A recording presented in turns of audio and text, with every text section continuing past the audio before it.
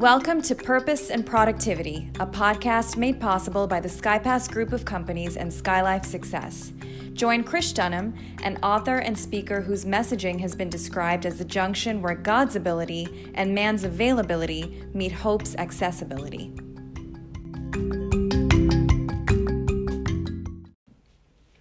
Good morning, everybody, and welcome to another episode of Purpose and Productivity. I trust you enjoyed the missive presented by my colleague Shelley Kurian on tactics and strategy. And if you have been tracking along, as I hope you have, we've talked about the greatest friendship, the greatest influence, and the greatest strength.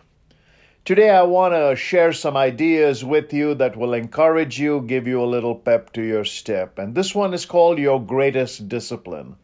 We're going to talk about the pros and cons of about 3 different arenas that affect our discipline. Just as a backdrop to where we are, I am in a fabulous hotel in Salt Lake City, Utah.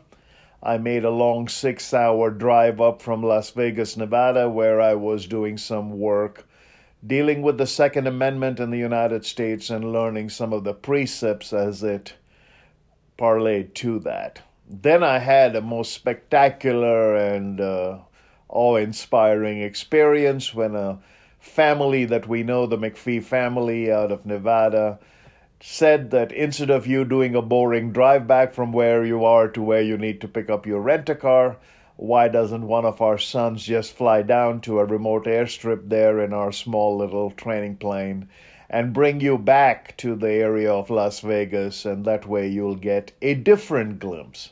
No, I have soared the heavenly skies in Boeing 747s at 30+ thousand feet. I have cruised at high-level altitudes all over the globe. But this was the first time as an adult I was in a very small plane that was just a 2-seater, 2 more behind, I guess could fit depending on weight loads. And that's where they put my suitcase. And we cruised at about 6,000 feet over some of the mountains between a place called Pahrump, Nevada, and we ended up in an airport in Boulder City, and from there I drove on to Las Vegas. Now, the reason I give you this backdrop is, amidst the desire to give information that is hopeful and awe-inspiring, amidst the desire to produce these podcasts, I also want to take you along this trajectory of my own self-reflection. Where do I get my inspiration from? How do I begin to decide that this is what I want to talk about? So that small morning, as you watch the sun peeking over the horizon, you begin to awaken God's awesome wonder. You see creation stirring alive.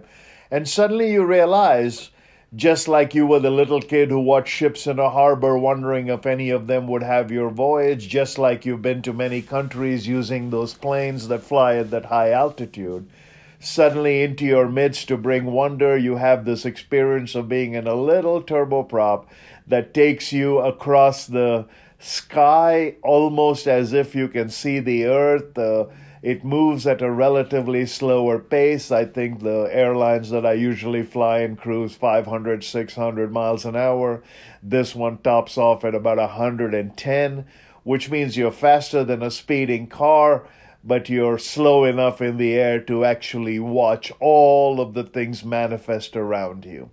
And that gets you thinking, because after that I got this long drive I took from Las Vegas to Salt Lake, through the mountains, a little part of Arizona, the red sandstone cliffs on the side, the beauty and the scenery that unfolds.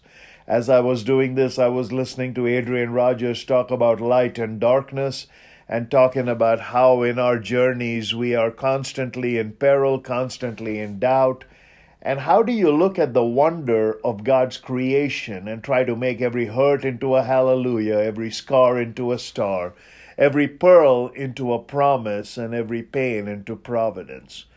And as I was listening to that, I thought about the word discipline. The word discipline itself is what we require in these times, to have that little oomph, to look at the splendor of the world and say it's not coming to an end and I'm going to run into the house because of that feeling of being overwhelmed, but to actually participate in life. So waking up at 5 o'clock in the morning, cramming yourself into a small plane is probably not the idea of everyone's cup of tea until you say, what is the sight you can see as a result of that effort that you would normally not see?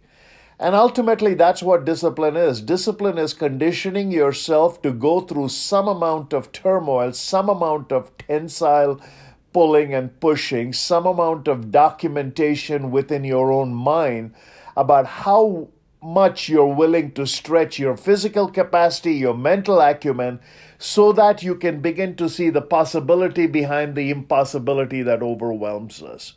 Jim Rohn said, discipline is the bridge between goals and accomplishment. We all have goals. We have talked about goals. We all want accomplishment. It's part of the human condition. But discipline is the bridge between goals and accomplishment. So between the dreams of where you want to be and the place of destiny where you actually arrive, now having accomplished everything you wanted to accomplish, is that discipline. So what is our greatest discipline? In which areas of our life do we need that greatest discipline so our goals can indeed become accomplishment?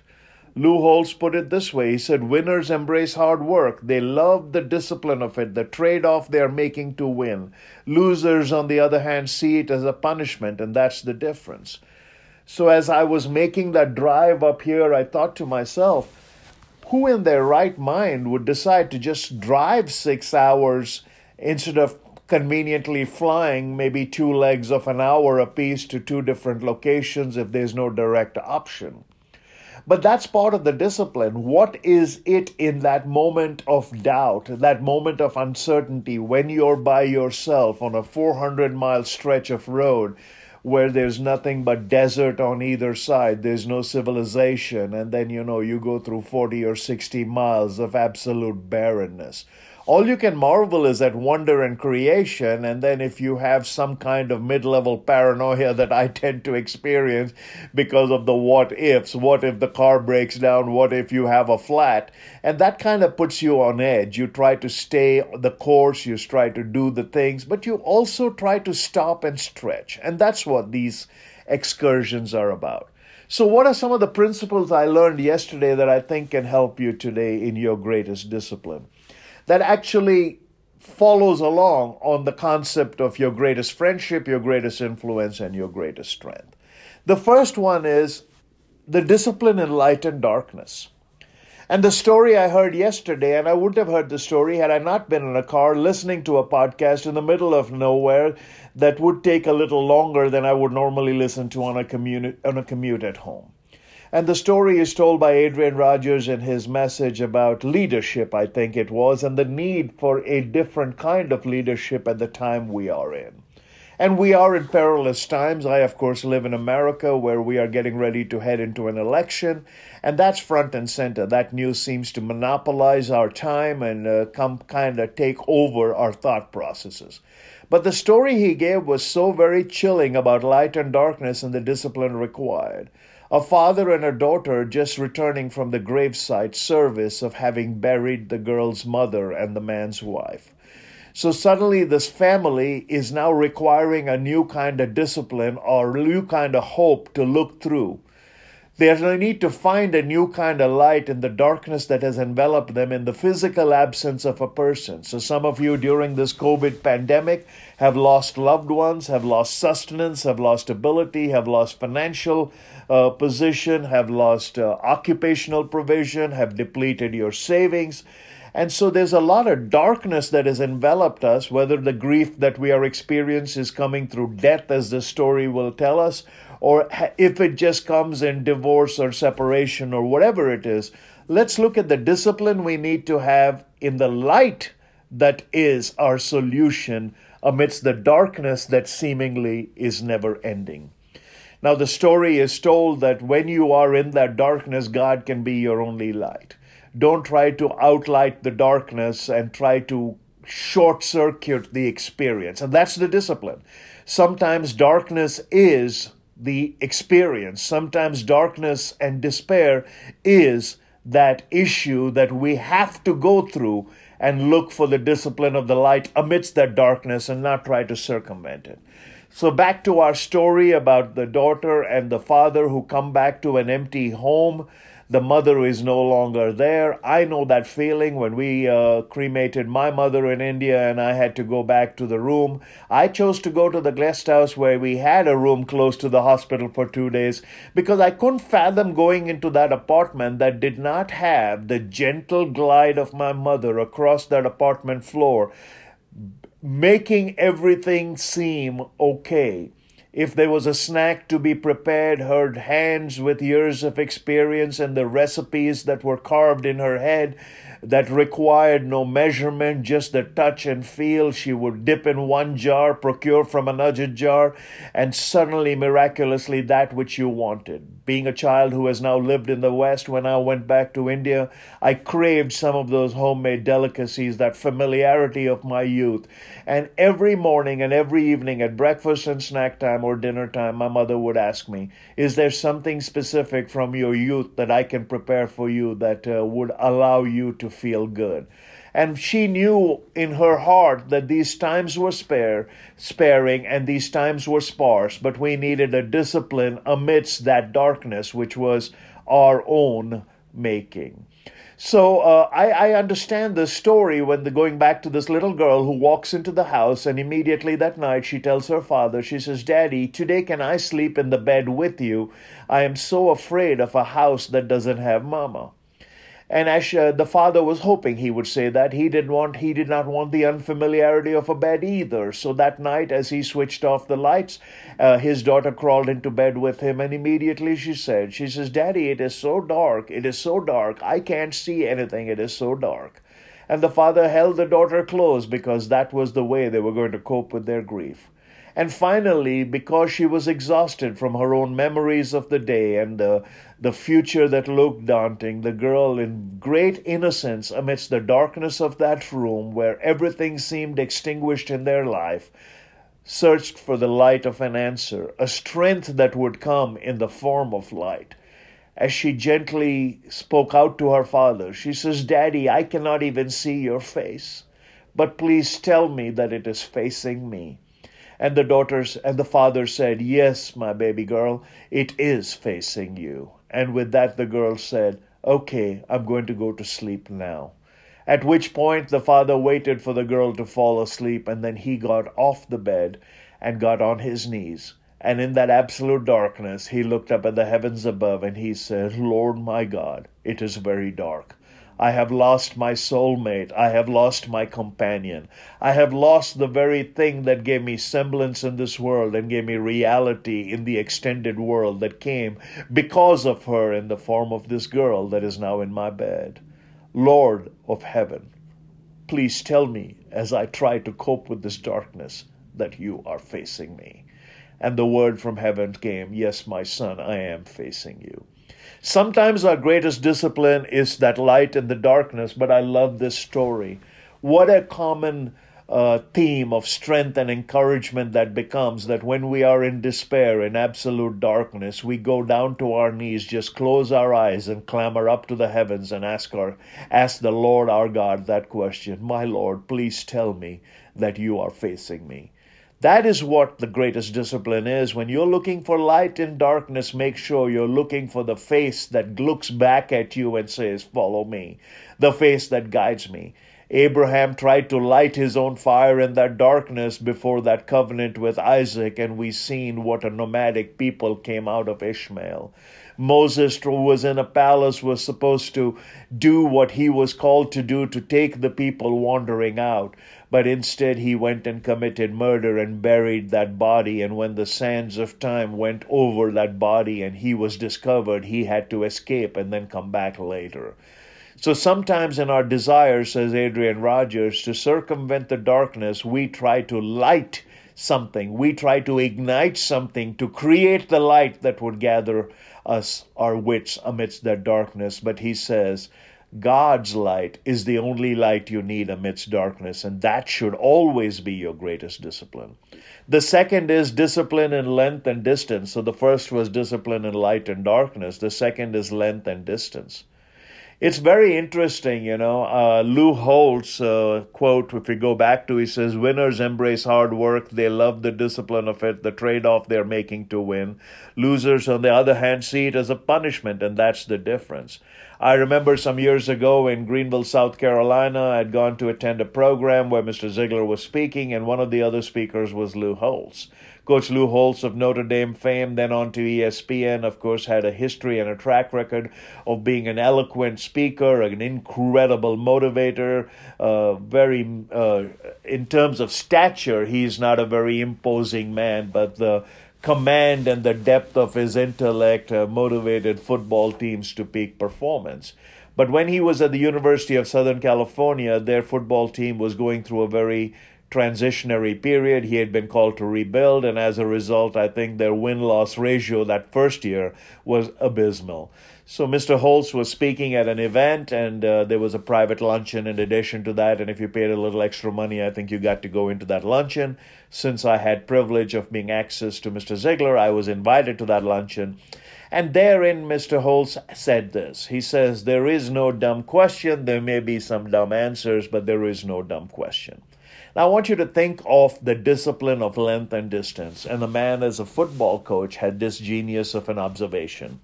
One of the participants stood up in that luncheon because he had been given permission that no question was a dumb question. I guess he asked this. He said, Coach, your team has an abysmal record. In fact, I don't think you won a game all year.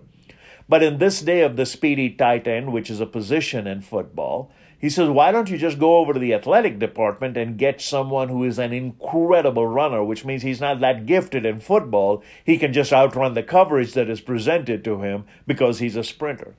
Just let him loose and let him outrun all the coverage that is around him because he's incredibly fast and he's fast in another sport, and your quarterback will be able to get past the coverage and find him, and maybe you can score a few points. At which point Coach Holtz said this. He says, now that's a dumb question, and I guess that would have been the setup no matter what question was asked. But the brilliance of his following answer talks about length and discipline, length and distance within the confines of discipline. If you're looking at your discipline and you're looking at length and span and distance in the totality of the journey, his response is brilliant. He said, if I have to have a runner who can outplay every maneuver, who can outthink the coverage just by sheer speed, and then eventually break wide open and have such an open area that my quarterback can find him, I have a quarterback problem. The quarterback in football, obviously, for those of you in other parts of the world who do not understand the illustration, is someone who, once he gets the ball in the center, has to give it to a runner or somebody who will scramble it through the defense that is now charging at you, these 300-pound linebackers who want to pulverize you, or try to find your wide receiver who has made a couple of angles and cuts and try to get the ball over some of the defenders to him and hope that the receiver after that can have what they call yards after the catch. But the question was based on the fact that your quarterback has not been able to get the ball to anybody because the opposing defense is so severe. And as a result, if you have a sprinter who can sprint through that oncoming defense, outrun the cornerbacks who are guarding him, then the quarterback now would not have all this infiltration of traffic in front of him that he has to navigate and negotiate with. Instead, he can look downfield and see a wide open person ready to take a catch and sprint away.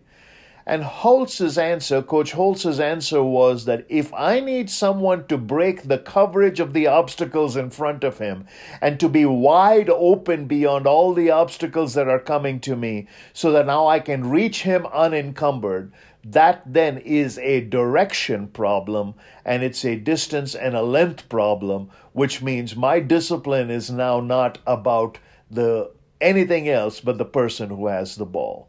I love that illustration because sometimes when we look at the obstacles in our life, we're wondering if it can become easy and there's something further down that does not require all of this trial and tribulation? Is there something in another country that is easier? And this is the proverbial, is the grass always greener on the other side of the mountain? And we know the answer to that is yes. But if you're always worrying about another mountain, you're worrying about another valley, you're worrying about another opportunity, then your issue in your discipline is the length that you have to go and the distance that you have to cover to arrive at that which God has already preordained for you. Short-circuiting that, circumventing that means you have a problem of discipline. And the last is laughter and despair. So what is your discipline in light and darkness? What is your discipline in length and distance? And what is your discipline in laughter and despair? And I'm just going to close with this quote by G.K. Chesterton. It said, "Joy, which was the small publicity of the pagan, is the gigantic secret of the Christian." And as I close this chaotic volume, I think this is from Orthodoxy, as I close this chaotic volume, I open again the strange small book from which all Christianity came, and I begin haunted by a kind of confirmation. The tremendous figure which fills the Gospels towers in this respect, as in every other, above all thinkers who ever thought themselves tall. His pathos was natural, almost casual. The Stoics, ancient and modern, were proud of concealing their tears. He never concealed his tears. He showed them plainly on his open face at any daily sight, such as the far sight of his native city. Yet he concealed something. Solemn supermen and imperial diplomatists are proud of restraining their anger. He never restrained his anger. He flung furniture down the steps of the temple and asked men how they expected to escape the damnation of hell. Yet he restrained something. I say it with reverence. There was in that shattering personality a thread that must be called shyness. There was something that he hid from all men when he went up on the mountain to pray. There was something that he covered constantly by abrupt silence or impetuous isolation. There was some one thing that was too great for God to show us when he walked upon our earth, and I have sometimes fancied that it was his mirth. Gaiety, that desire within us to have an inner laughter that overcomes the depths of despair, that inner joy that overcomes the haunting specter of doubt. So when you look at your greatest discipline, when you look at it on the heels of your greatest friendship, your greatest influence, and your greatest strength, ask yourself, how are you looking in discipline when it's light and darkness? Are you like that daughter and that father? Are you like that father who gets down on his knees and says, "Lord, in the depth of my darkness, please assure me that your face is always pointed to me"? What about length and distance? Are you trying to outthink your coverage? Are you trying to outrun your coverage? Or are you going to learn the discipline to navigate it? And finally, laughter and despair. Do you have the inner laughter, the discipline of inner mirth, the discipline of inner joy? Until next time, this has been another episode of Purpose and Productivity from Salt Lake City, Utah. Good luck. God bless.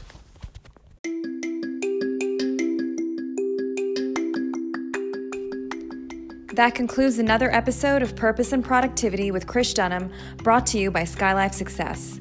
Please subscribe, rate, and visit us on the web at krishdunham.com and skylifesuccess.com, where you can find our social media links and access to additional resources. Till next time, happy learning and happy living.